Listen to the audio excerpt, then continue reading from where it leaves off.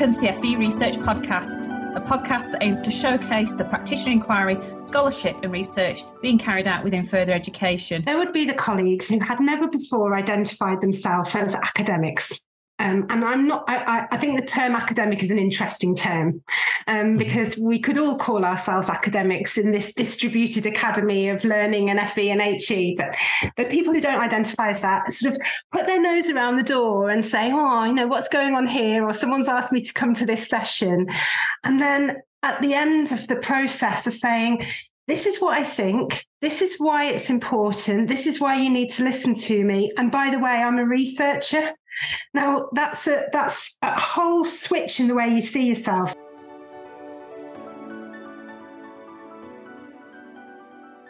Hello, welcome to FE Research Podcast. My name is Jo Fletcher-Saxon and my partner in crime is... It's Alistair Smith. Hello, Jo. How are you?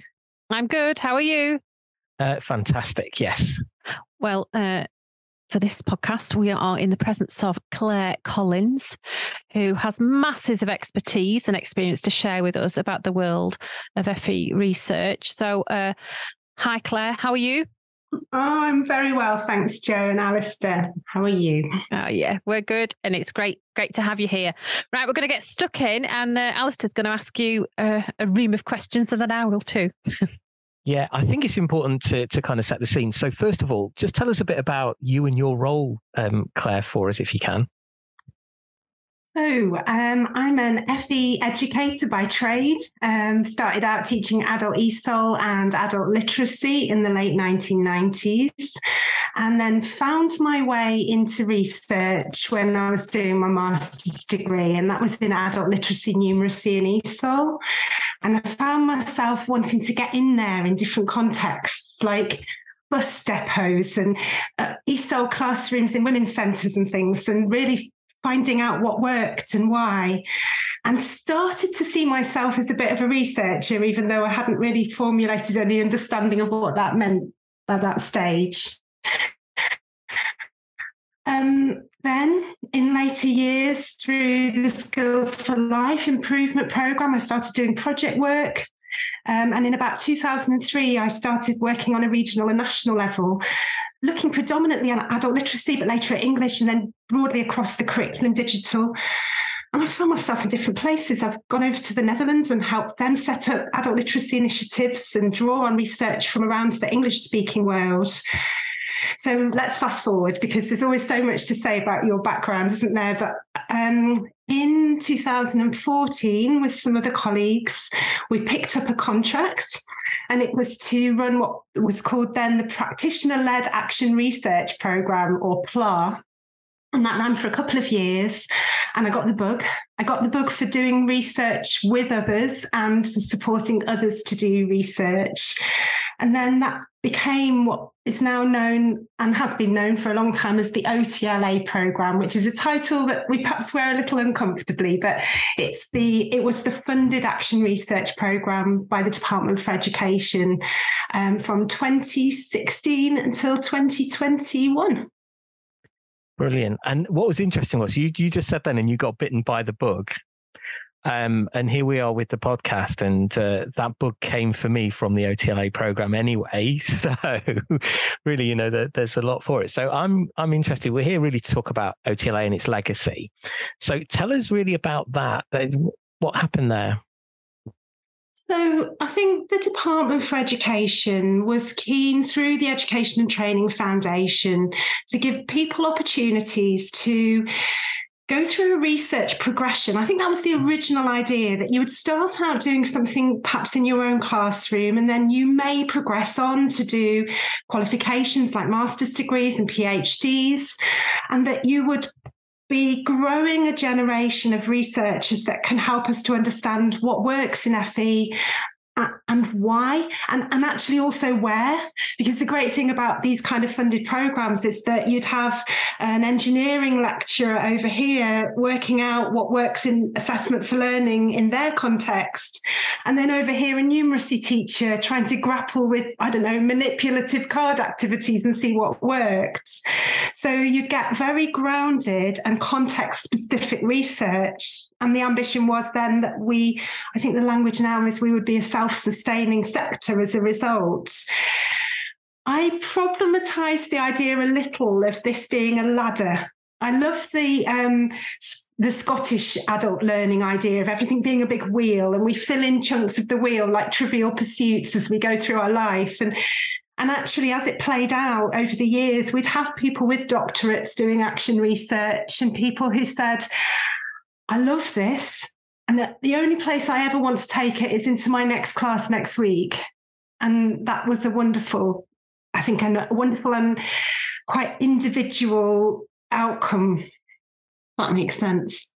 Yeah. So I guess that's really leading nicely into this next question that I've got here, which is, what did success look like for OTLA? So you said like taking it into the classroom. I'm guessing really sometimes it's those simple, small things that were still a success. But what did that look like for you and that part of the program? The holy grail for me would be a teacher who came up with a challenge or a problem or something they just wanted to grapple through, or who had been presented with good practice by an external body. And instead of either rejecting it because it had come from outside or embracing it because it was experts that had said it, and instead of thinking, oh, yikes, how am I ever going to deal with entry 3s and level 2s in my classroom? I just can't do it. Could draw on some ideas of how to work this through for themselves. So they might say, oh, right, this idea of metacognition, I've heard all about it everywhere. It's really interesting. What does it really mean for my learners? I'm going to try this activity out, see if it works. And I don't know what the outcome's going to be. It might be that they remember better. It might be that they can internalize the ideas. But the point is that I've tried it out with my learners, so I know whether it's going to work here and now. So I suppose that's where it's different from sort of social science research, where you set out to say, how best can I support learners with dyslexia who are studying maths? You know, what's the answer? Action research, a good outcome is when someone says, well, I found all these things out. Half of them were unexpected, but next time I'm faced with this, I know what I'm going to do about it. So it's as much about professional development as it is about, and I don't mean professional development, this is what you do, but it's as much about working out what's right for yourself as it is about saying, okay, I've got something I can publish now and share with the world. Here's an answer. But yeah. And you know, that matches my own experience, because I think that there's as much I took away from being part of that process personally as well. So this is interesting. So we were talking the other day, Joe and I, about impact and what a strange term it is. And it's a really hard thing to kind of measure or keep record of. We're talking about this idea of a ripple effect, because, you know, that sometimes we can do something and the ripples go on for quite some time. So actually, I'm interested to know if you follow up and look at that impact further down the line or later on, the kind of longer term ripple effect of the work that you do. Is that part of what you do? The trouble with programs is that they tend to be funded year on year. So at the end of one year, you find yourself just diving straight into planning for the next year. And I think that was actually something missing all the way through a long-term evaluation. However, of course we noticed and we did our own evaluations, and they would sometimes be, we'd worked with a team 5 years ago, 4 years ago, they'd come back on for another project and we said, gosh, you know, tell us the story of what's changed in your organisation. And they'd say, well, we get opportunities now to do action research instead of imposed CPD, or I took this idea to the head of quality and the head of quality said it was brilliant. And because I had some evidence to back up what I was saying, took it to the board, and we've got that as a way we work now. So a lot of it's really anecdotal, Alistair, and that's a shame in some ways, but it's a little bit like the impact of adult learning. You can quantify it. You can find people who've got quals. You could start to talk about, you know, learner achievement. Isn't that what we're all here for? But actually, it's so much longer than that. You know, when you take an adult through a program, it could be 10 years until they find that their child is being told something about their medical history. And if they haven't done that learning back then, they'd never have had the confidence to speak to the doctor in that way. And I think action research is a bit like that. What's really interesting is the stories of individuals that come through. So an individual who's taken part in the program, who has been given responsibility and respect in their organisation. And then next time there's an opportunity to be a mentor, their organisation says, you can do that. And we say, oh, great. And then that person gets more and more confident and ends up taking on more responsibilities. And you can see the action research journey through their personal progression. That's a really interesting story. And we've got a colleague called Vicky, who was project managing at the end and has started out as a participant on the programme. And it was just wonderful to watch that unfold, if you like. Yeah, and I think actually that's part of that ripple, isn't it? It's that ongoing kind of thing that you won't really know the end, but you've got a capture of some of that impact it's going now. But I guess there's one thing that you could probably pick out from here, and what I'm interested to know is, what did you learn about the best ways to support teachers with practice-focused research from that period of time running the OTLA? It's a heady combination of quite a few things. On one hand, they've got to be supported. It's very hard for a teacher doing this without the support of their colleagues, their learners and their team. So it's wise to think about the things that are troubling your organisation and align what it is you want to do, because that way things will be eased as you go through. Mentors are a really interesting part of this whole process, because and we found that it was interesting. We thought we needed mentors at first that were action research specialists, and each year there would be a topic or 2 or 3 topics that the DFE had asked us to look at. It could be digital, could be phonics, maths. And we thought, we'll get action research specialists. The participants are experts in maths / digital, whatever we're talking about. Somewhere in the middle, they'll create learning together. What actually happened was very often it was the subject specialists who we taught how to support action research who became the best mentors, because they were companions on the journey together. They would say, I went to a conference the other day and I saw this really interesting stuff about teaching reading. Why don't you try that out? And we encouraged them to do that, because we said, there's no such thing as having to say, this is my objective research and I'm not going to be influenced by someone else. That's just, that just doesn't make sense. We're influenced by lots of things. So a mentor who knows their subject very well, who's also learning and developing their confidence in supporting action research, creates a really supportive programme and helps those teachers to flourish. Right. And it's quite clear here. And interesting, we had this conversation just before we kind of came on to record, and you asked about the visuals. It's really important to pick out just how animated and excited you are talking about all of this stuff, because I think that comes through. So I think it would be fair to kind of pick out, just to ask you what sort of highlights came from doing the OTLA as well. There's got to be 1 or 2 things. I mean, there'll be hundreds, I'm sure, but 1 or 2 things that really stick with you that stand out as well. There would be the professionals, sometimes wearing a kind of very vocational cloth. Hold on. Let me try and say this in another way. There would be the colleagues who had never before identified themselves as academics. And I think the term academic is an interesting term, because we could all call ourselves academics in this distributed academy of learning and FE and HE, but the people who don't identify as that sort of put their nose around the door and say, what's going on here? Or someone's asked me to come to this session. And then at the end of the process are saying, this is what I think. This is why it's important. This is why you need to listen to me. And by the way, I'm a researcher. Now, that's a whole switch in the way you see yourself. So that was wonderful. The reason you heard me hesitating then is because I don't believe any knowledge is any more higher up than any other knowledge. So I was busy creating a stereotype of somebody who is not a researcher. And actually, sometimes it was those people who have read a lot and who immerse themselves in learning about new theories, who said, I've spent so long in books, I've forgotten to ask my learners.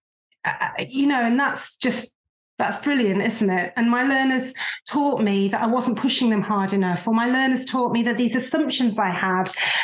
I'll tell you a story, and it's a colleague at Myerscough College, Rachel, shout out to you if you're listening.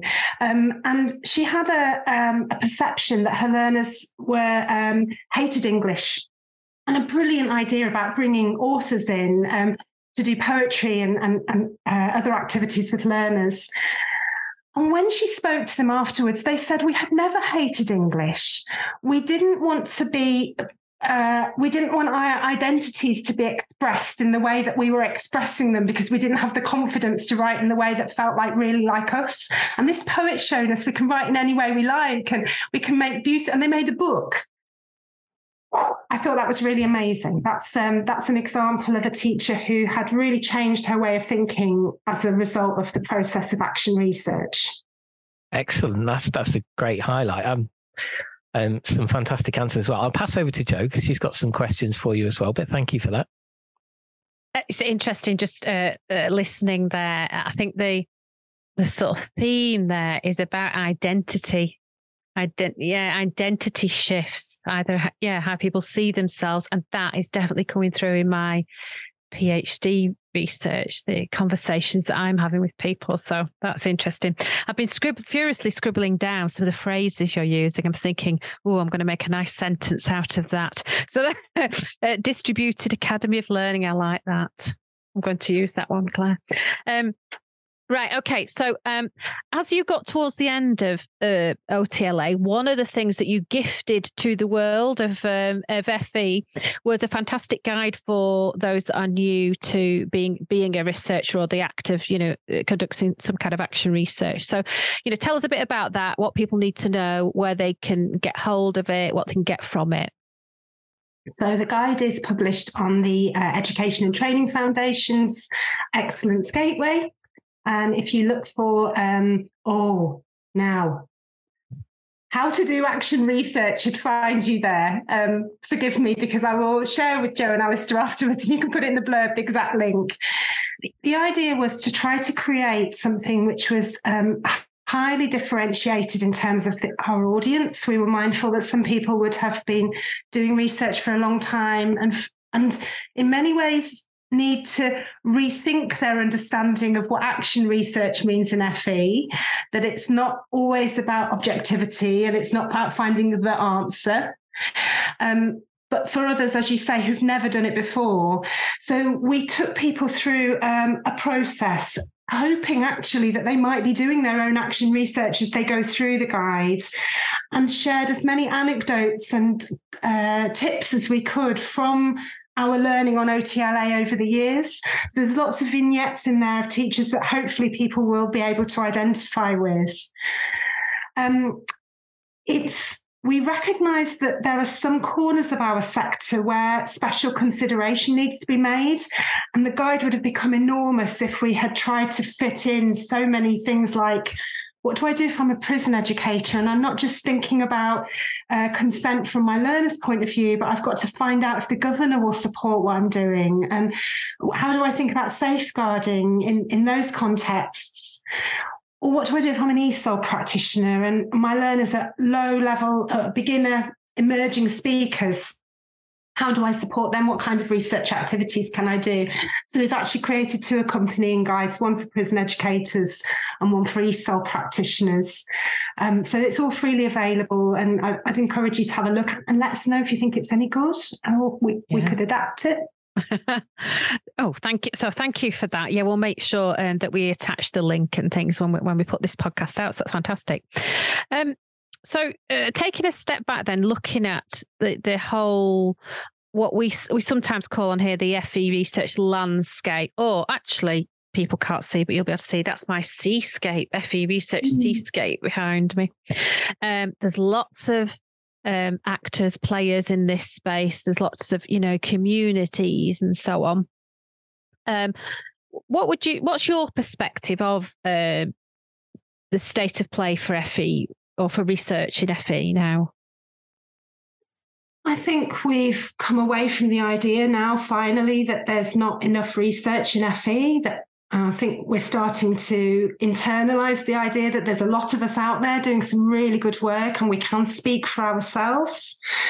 I think that there's different kinds of communities that people can join depending on what they need. Really small ones where you can get together with a small group of people and talk about something you've read together, which might lead you to do some research, to really large and established communities where there's structure, like Research College Group, where there's ethics boards and you can take your research as if you were going to a panel in the university, but actually it's FE practitioners who you're working with.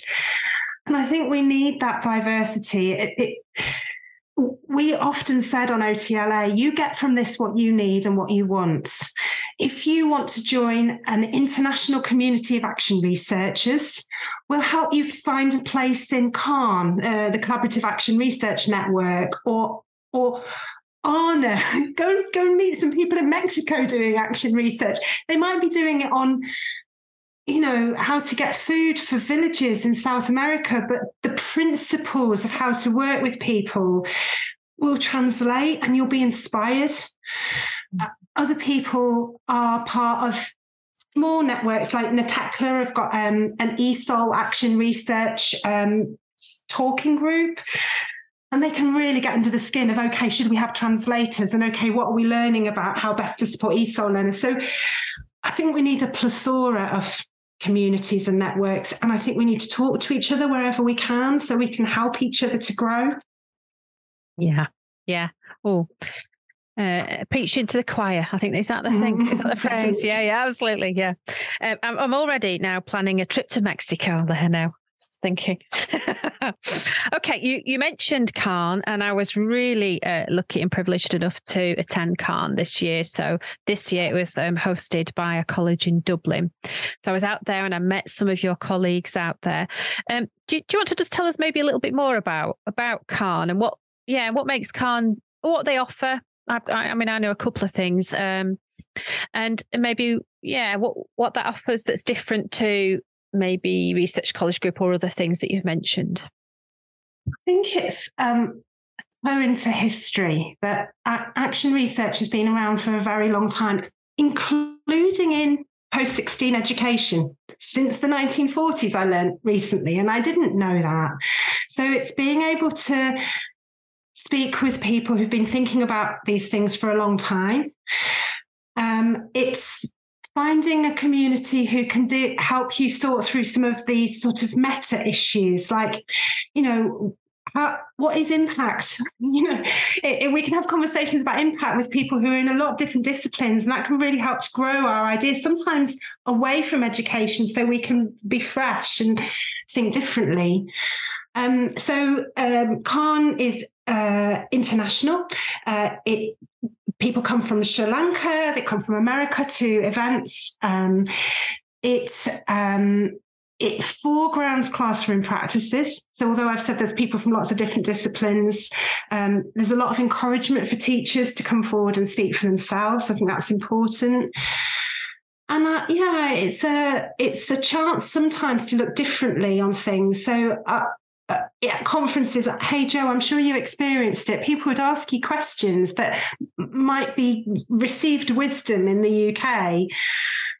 Why do you do initial assessments? And you think, I hadn't thought there was another way to do it. Or we're in a country where they don't have curriculum documents. How do you cope? I thought that's how it had always been. So it's a break away from the confines of one sector, and I think that's healthy sometimes, and it's a chance to meet people from all over the place and write, and get our writing honed.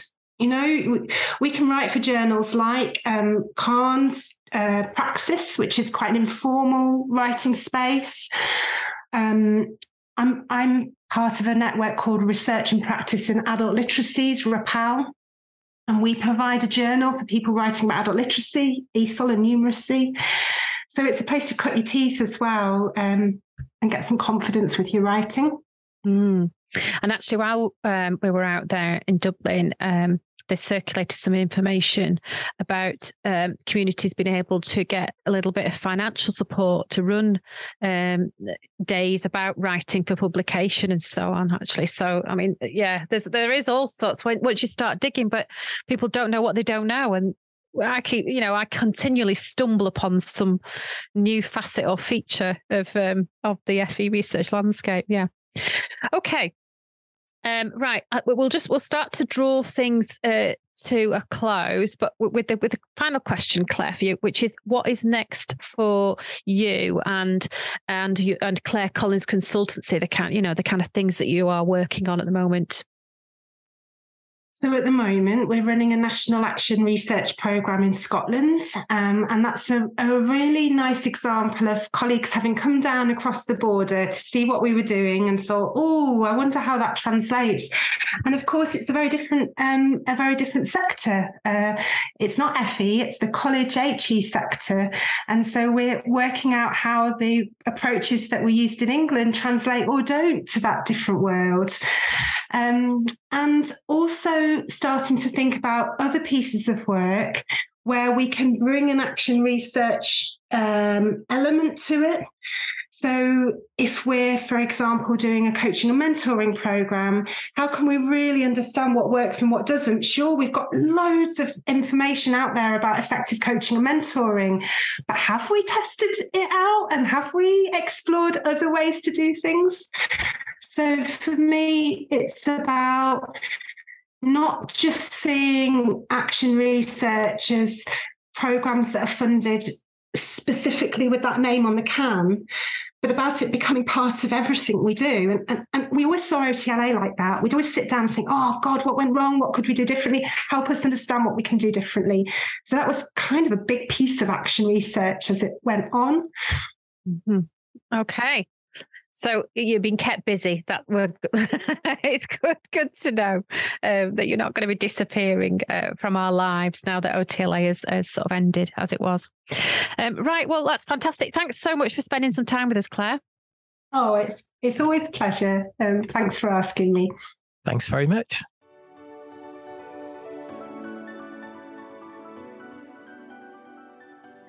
You have been listening to the FE Research Podcast, a Sheep Hill Studio production. Thanks for listening, and we hope you can join us again soon.